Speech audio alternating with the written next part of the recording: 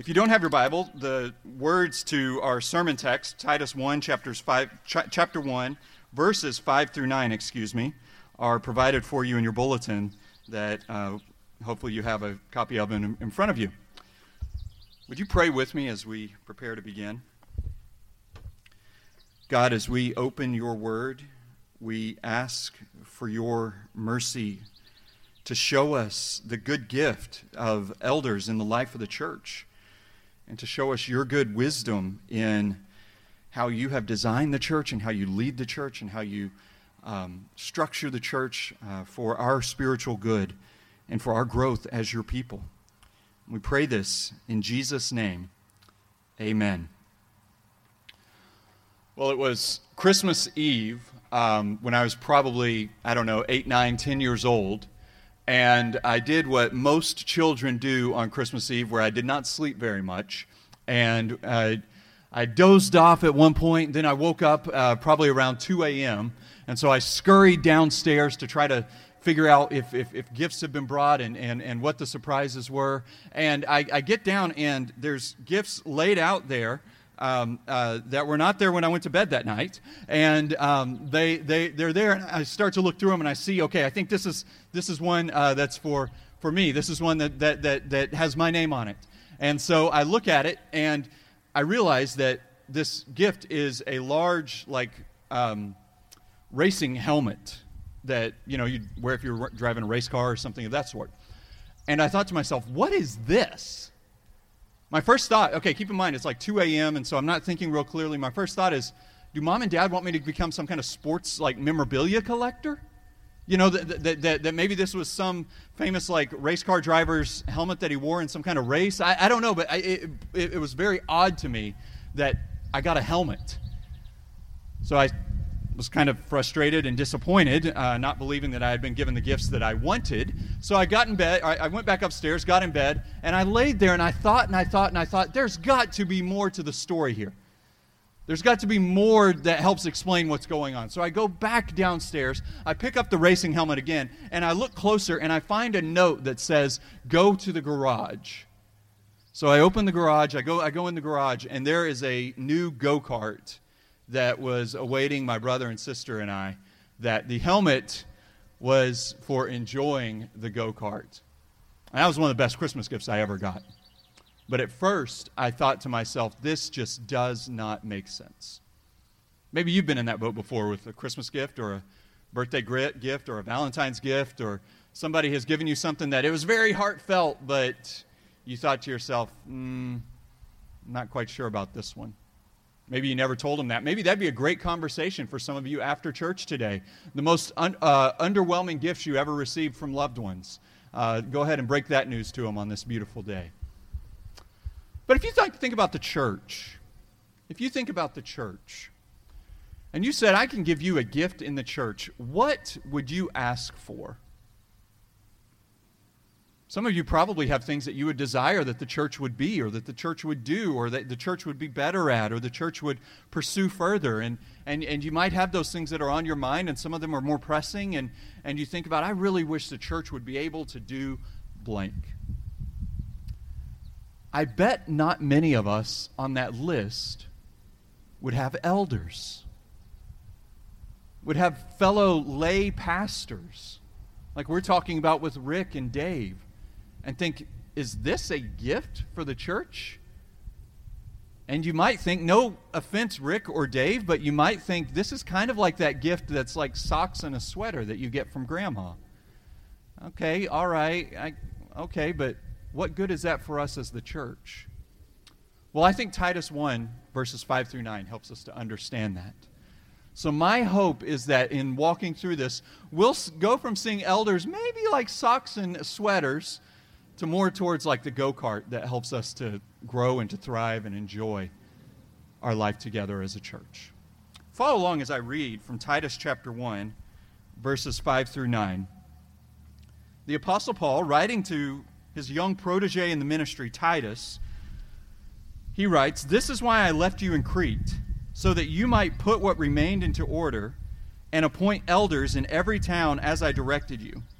If anyone is above reproach, the husband of one wife, and his children are believers and not open to the charge of debauchery or insubordination.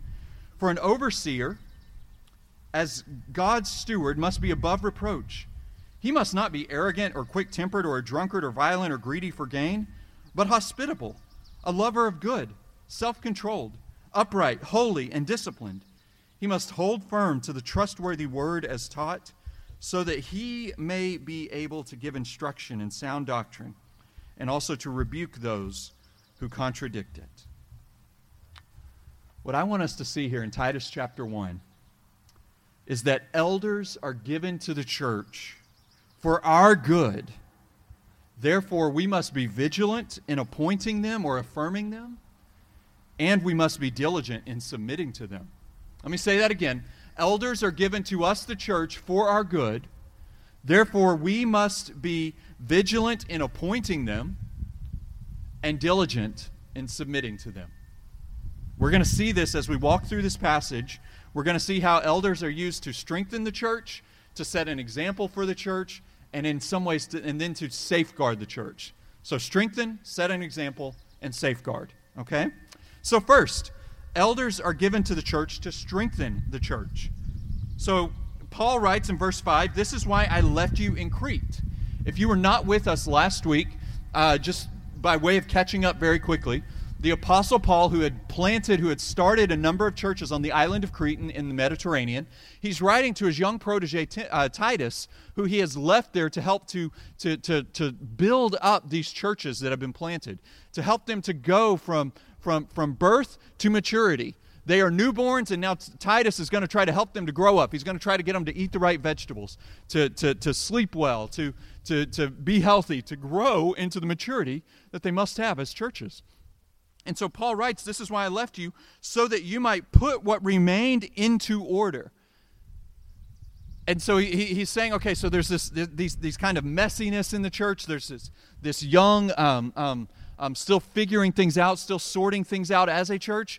And Paul says, you're going to put this into order. And so now this is kind of some of the ways in which we are as a church, where we as a replant, we've been going now for about 2 years, but over a year of that has been COVID.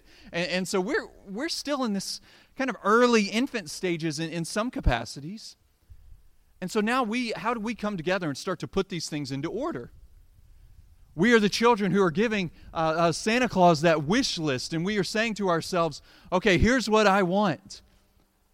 And now Paul says, well, forget what you want. Here's what you need. You need elders. Elders are a means. They're not the only means, but they are a means by which God builds up the church. So this word, this language of helping to put in order is actually quite uncommon throughout your Bibles. This word in the original Greek that Paul gives. And it's kind of similar to words in which we in our day and age get the idea of like orthopedics or braces and things like that help to put in order various body parts of ours. I remember I had braces as a child that helped to put my teeth into order, that they may be healthy, that they may function appropriately. I thought of the movie this week. I thought of the movie Forrest Gump. You remember young Forrest running around as a young boy, running around in the little leg braces where he couldn't bend his legs, and then eventually he breaks out of those braces and he becomes this incredibly fast man. And Forrest running all over the place is one of the themes throughout the movie. Elders are those braces that help us to grow in a healthy manner that we as a church might run. That is what Paul is saying to us. Now, let's seek to understand what elders are. So that's a little of the structure, how they help us to run. Now, they help to build that structure because elders, that term might sound odd to you. Is it people who are older? Is it those who give a certain financial amount? Is it those who have a certain amount of biblical knowledge? Is it those who maybe have just waited their turn, who have paid their dues? Well, no, that's not how we identify an elder. Well, first of all, what an elder is an elder, just think of a pastor. So I am an elder in First Baptist Church. I am currently our only elder, and I'm a vocational pastor. Those two are the same.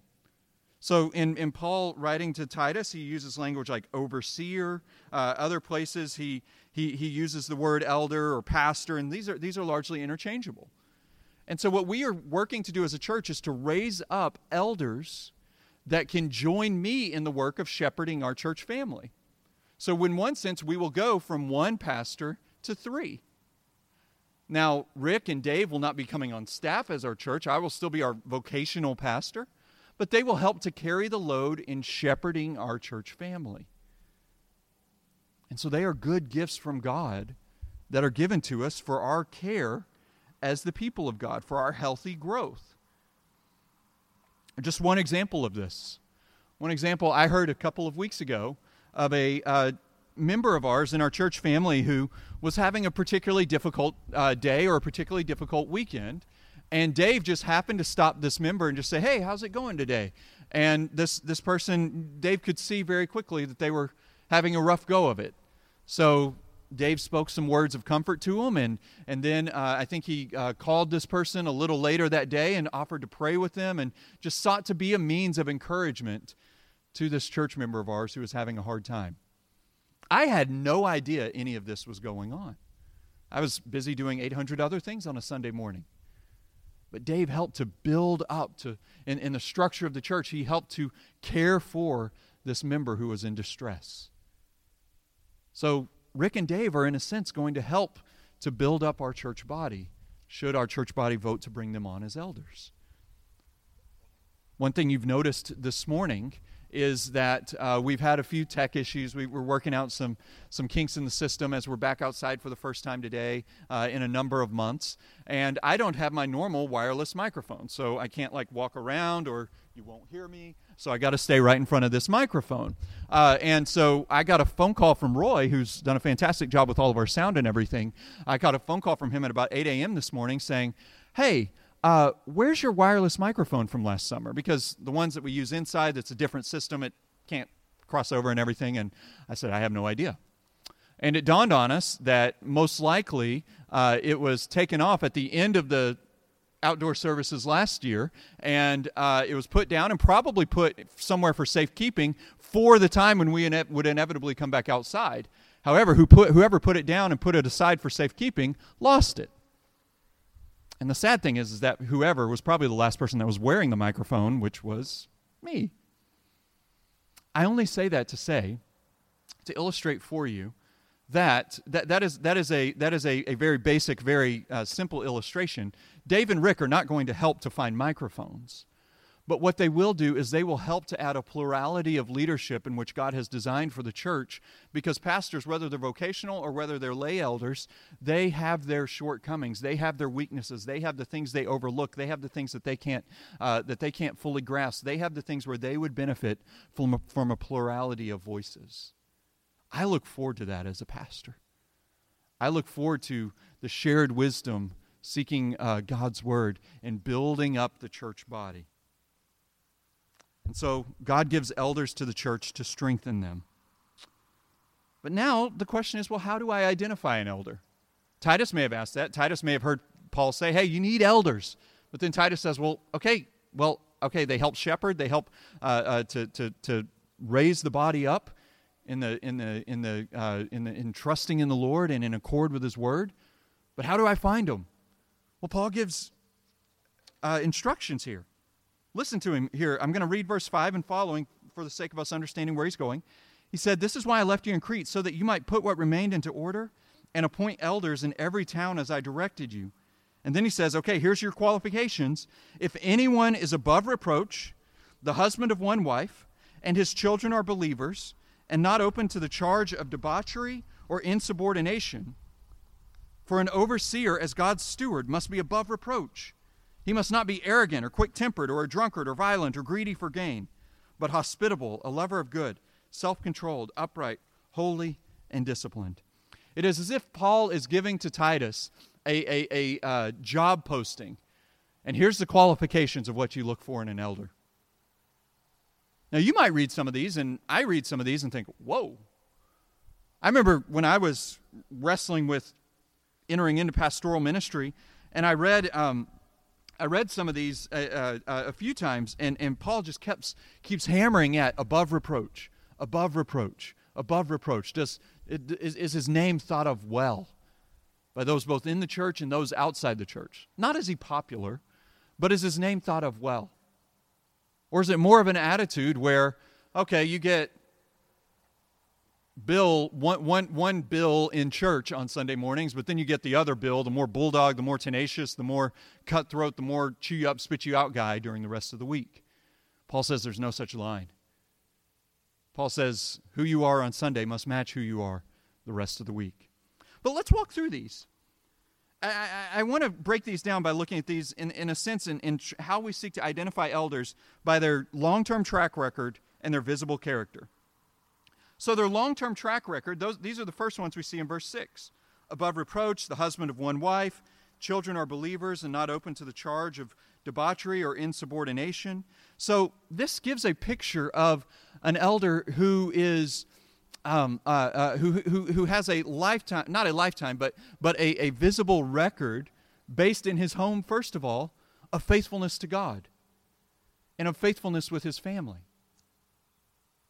As the home, as the foundational, as the core place in which this man operates, there must be a understanding of righteousness there, where his wife and his children would not say he's perfect, but also would not say, oh no, that's not the dad you know. That's not the husband you know. Paul lays these out for us. I've had conversations with both Rick and Dave, and we've discussed things relating to family life, and we've discussed things relating to spouses, and I've interacted with their spouses, and we've talked about, things that are expected, that God's Word lays out for elders, and these are things that we take seriously. And so I encourage you, before we vote to affirm elders at next Sunday's members meeting, if as we walk through these, if there are things that you see about either of these men that you say, I'm not sure about this, would you please approach me?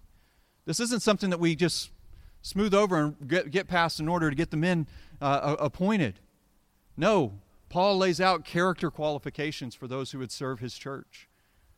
Now, it's interesting, I'm sure some of you have noticed that the qualifications that Paul lays out here, he talks about husband of one wife and his children, and he talks about this as if it is a man. And so you might say, okay, is this something that was just more dated in Paul's day when men had more leadership in society and women played a bit of a different role, but in a more egalitarian society of our day and age? Like, is this something that is one of those things that we should leave in the past, or how do we approach this? Well, I believe that God's Word lays out for us, not only in Titus, but elsewhere in Scripture, in both Old Testament and New Testament, how God has strangely yet wonderfully designed both the home and the church and to operate in a manner in which men have this role of spiritual leadership. This does not mean that men are spiritually superior over women in the church. This does not mean that any man has an authority over any woman in our church. I think it just simply means that elders or pastors, the office is one that is set apart for men. God has designed us in a complementary nature in which men and women both created in the image of God. There are ways in which men image God, and there are ways in which women image God in manners in which one another does not. And those complementary come together both in the home, in the marriage, in the church, in order to glorify God, and in order to testify in His goodness and His wisdom and the gift to His church that this is. And so it's entirely possible, in fact, it's highly likely that this might cause a bit of a rub for some of you. This might cause, Stephen, that does not sit well with me. Is this what Christianity is? Maybe, or is this what more conservative Christianity is? I am not sure what I think about that. May I encourage you that those are good questions to ask? And in fact, as a people, as a church, we ought to be a people who don't turn away from questions or who don't avoid questions, but if we say that we trust God's Word, and if we say that we believe God's Word is truly authoritative over us and that we are willing to submit under it, and we believe that it is given to us for our good, as we read in Deuteronomy chapter 8, as Zach read, the Word is given to us that we may live, then it must be able to withstand scrutiny. And it must be able to withstand questions. So if you read this or if you hear this and say, okay, Stephen, I'm not sure about this, That sounds like vestiges of a day of old when we are in a better day and age, or we are in a more equal day and age. I think I object to this. I would say to you, good. I would say to you, in fact, let's examine this further. You're not going to hear from me, okay, just ignore it, dismiss it, move on, focus on this. But no, let's engage on it. If you have questions about gender roles, men and women in the church, and how God has created us, and just a whole host of issues there, I'd love to speak with you about that. I'd love to begin a dialogue with you on it. So reach out to me if that be the case. Even grab me after the service and say, hey, I'd like to learn more on this. Let's discuss it. I would be honored to do so with you. But Paul says that he must have a pattern of his life that matches a God-glorifying nature. Now you see there's some of these that are interesting. Husband of one wife. Okay, he's faithful to his wife. And then the one where it talks about his children. They must be believers, and they must not be open to the charge of debauchery or insubordination. What do we make of this? What I think Paul is developing here is a picture where the man in his home is shepherding in a manner in which glorifies God. This is where we have to be careful in our understanding and our seeking to grasp what God's Word is saying. Because otherwise, if Paul is saying that he must be a husband of one wife, therefore implying he must be married and he must have children, then Jesus himself would be disqualified from being an elder in the church. So I don't think that's what Paul is getting at. And those who have children who have not yet come to faith, they would be disqualified. I would be disqualified because my son is not yet a Christian. So we have to say, okay, is what Paul is laying out here for these elders, for these pastors, one in which they are seeking to lead their home in accord with how the church ought to be led as well, in a manner which trusts God, in a manner which submits before God, and in a manner which relies upon Him. So that is kind of a lifetime pattern or a life example. But now let's look at their visible character in verses 7 and 8. Their visible character, you look at verse 7, and it talks about things that are negatives, and then verse 8, it switches it to positives. Verse 7, it lays out, an overseer as God's steward must be above reproach. He must not be arrogant or quick-tempered or a drunkard or violent or greedy for gain. But he must be hospitable, a lover of good, self-controlled, upright, holy, and disciplined. Remember how we're walking through this and we're seeing how God gives elders for the structure, for the building up of the church as those braces that help her grow healthy. But he also gives elders to the church as an example. And here's what I'm getting at. None of these qualifications here in verses 7 and 8 are things which elders are specifically or distinctly called from that Christians are not called to. There's nowhere in the Bible where it says, hey, elders, you have to be, you can't be drunkards, or you can't be violent, or you can't be greedy, but all the rest of you church members that aren't elders, feel free to be drunkards, feel free to be violent, feel free to be greedy for gain. No, in one sense, God gives elders to the church as an example to the church that they may help them to follow, that they may help them to lead, that they may lead them in obedience to God. In fact, if you were to look at the qualifications for elders in Titus and in 1 Timothy, the only one that is different from the church member or the Christian that you'd say, okay, maybe that's a unique one that is applied to an elder, is in 1 Timothy. It's described that an elder must be able to teach. Must be able to teach God's word, must be able to shepherd the church family in the Word of God. And that's one that we would not hold up for every church member, but it is one that we would expect of elders. You know, one thing that we have benefited from over the last 2 weeks, as we've heard both Dave and Rick's testimonies, is that we have heard ways in which God worked in their lives and they would not have signed up for it.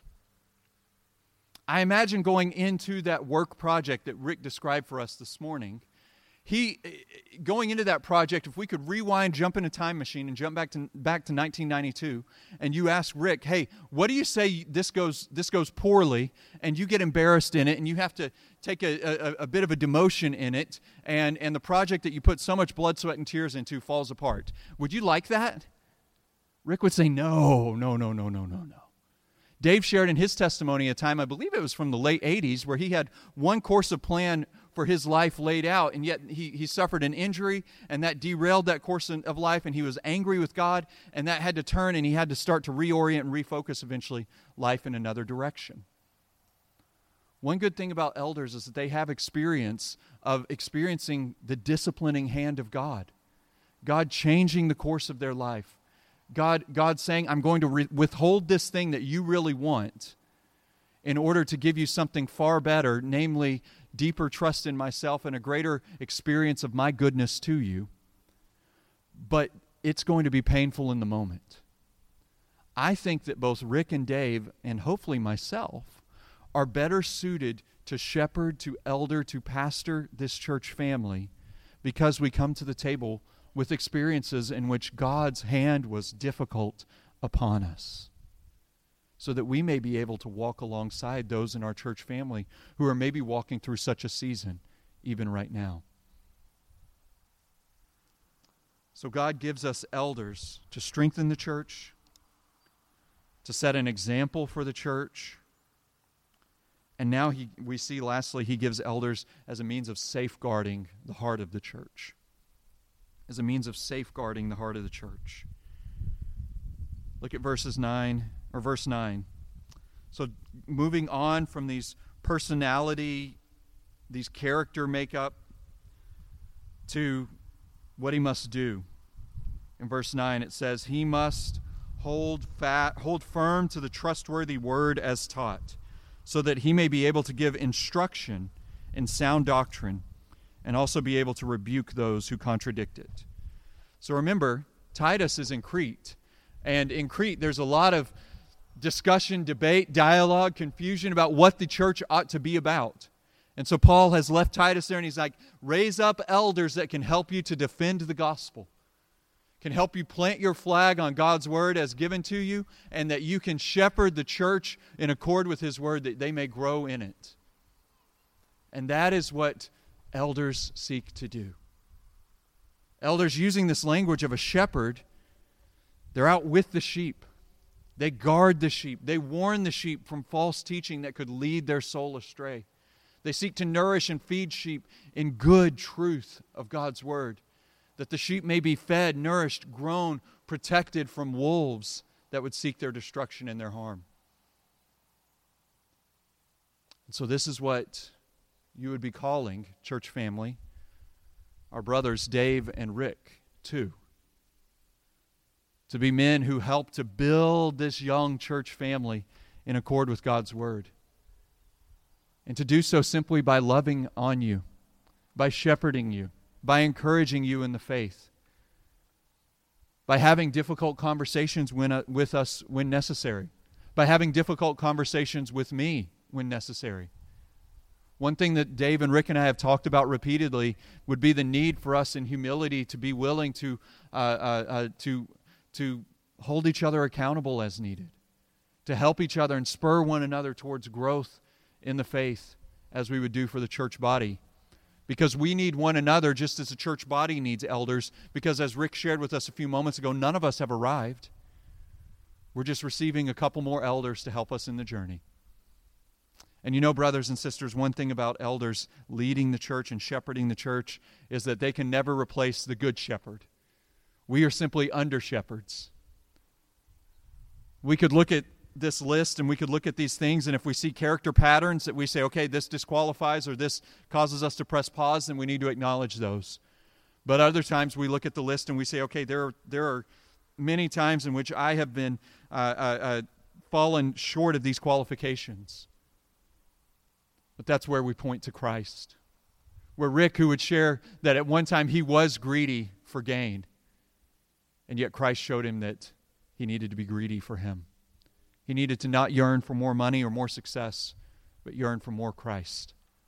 And so maybe you're in the position today where you are here for some reason, and you have things in your life that you have sought to help you to navigate and to make your way through life, in which you found yourself that you look at these lists or you look at these qualifications, you say, okay, there are ways in which this convicts my heart. There are ways in which this confronts my heart. There are ways in which if this is the example, I am falling short. May I encourage you, you don't look to Stephen. You don't look to Rick. You don't look to Dave. You don't look to any of our elders. May we encourage you to look to Christ, as we would be encouraging this church family to look to Christ and holding Christ up as our great reward, Christ as our great high priest, Christ is the one who greatly rules over and reigns over his church, Christ is the one who died for our sins, Christ is the one who is resurrected, Christ is the one who is returning for this church, Christ is the one who, if he was here, we would not need such lay elders and pastor like myself. But Christ is not here, but his Spirit is. And his Spirit promises to build his church through his word, by his design, as we are seeing in Titus. And so let us entrust ourselves to Christ and his word and his Spirit's work within us. And let us set our hearts upon him. And let us as a church trust that even though this might not be the gift that we would sign up for with all the things that we would ask Christ for, to know that this is the gift that he gives us and to submit ourselves under his rule. Let's pray together. God, you give elders to serve for the church's spiritual good. Therefore, help us to be vigilant in appointing them. Help us to care about these qualifications that you have laid out. And help us to be vigilant in these. And then help us as your church to be diligent in submitting under the leadership of elders that you give us. Recognizing that elders help to steer the wheel of the church, but ultimately the church membership, the church body, are the ones who control the gas pedal and the brake. And so, Lord, we acknowledge the good gift of elders, and we thank you for your mercy to our church family. And we pray that you would help us to ultimately entrust this church to Christ, the Good Shepherd, who reigns over his people. And we pray this all in his name. Amen.